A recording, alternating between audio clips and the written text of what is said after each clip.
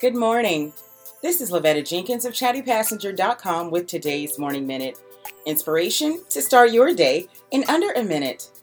Today's positive thought is from Alice Walker, and she said, "The most common way people give up their power is by thinking they don't have any."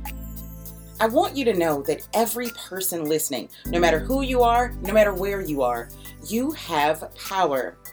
There's a power in you, whether it be your voice, whether it be your intuition. There's a power that everyone has that no one else is able to take. The only thing they're able to do is convince you that you don't have that power. But I want you to know today is the day you let your power arise and work for your good.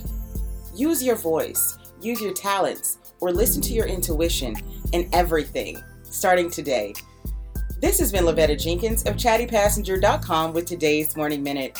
I'll see you tomorrow.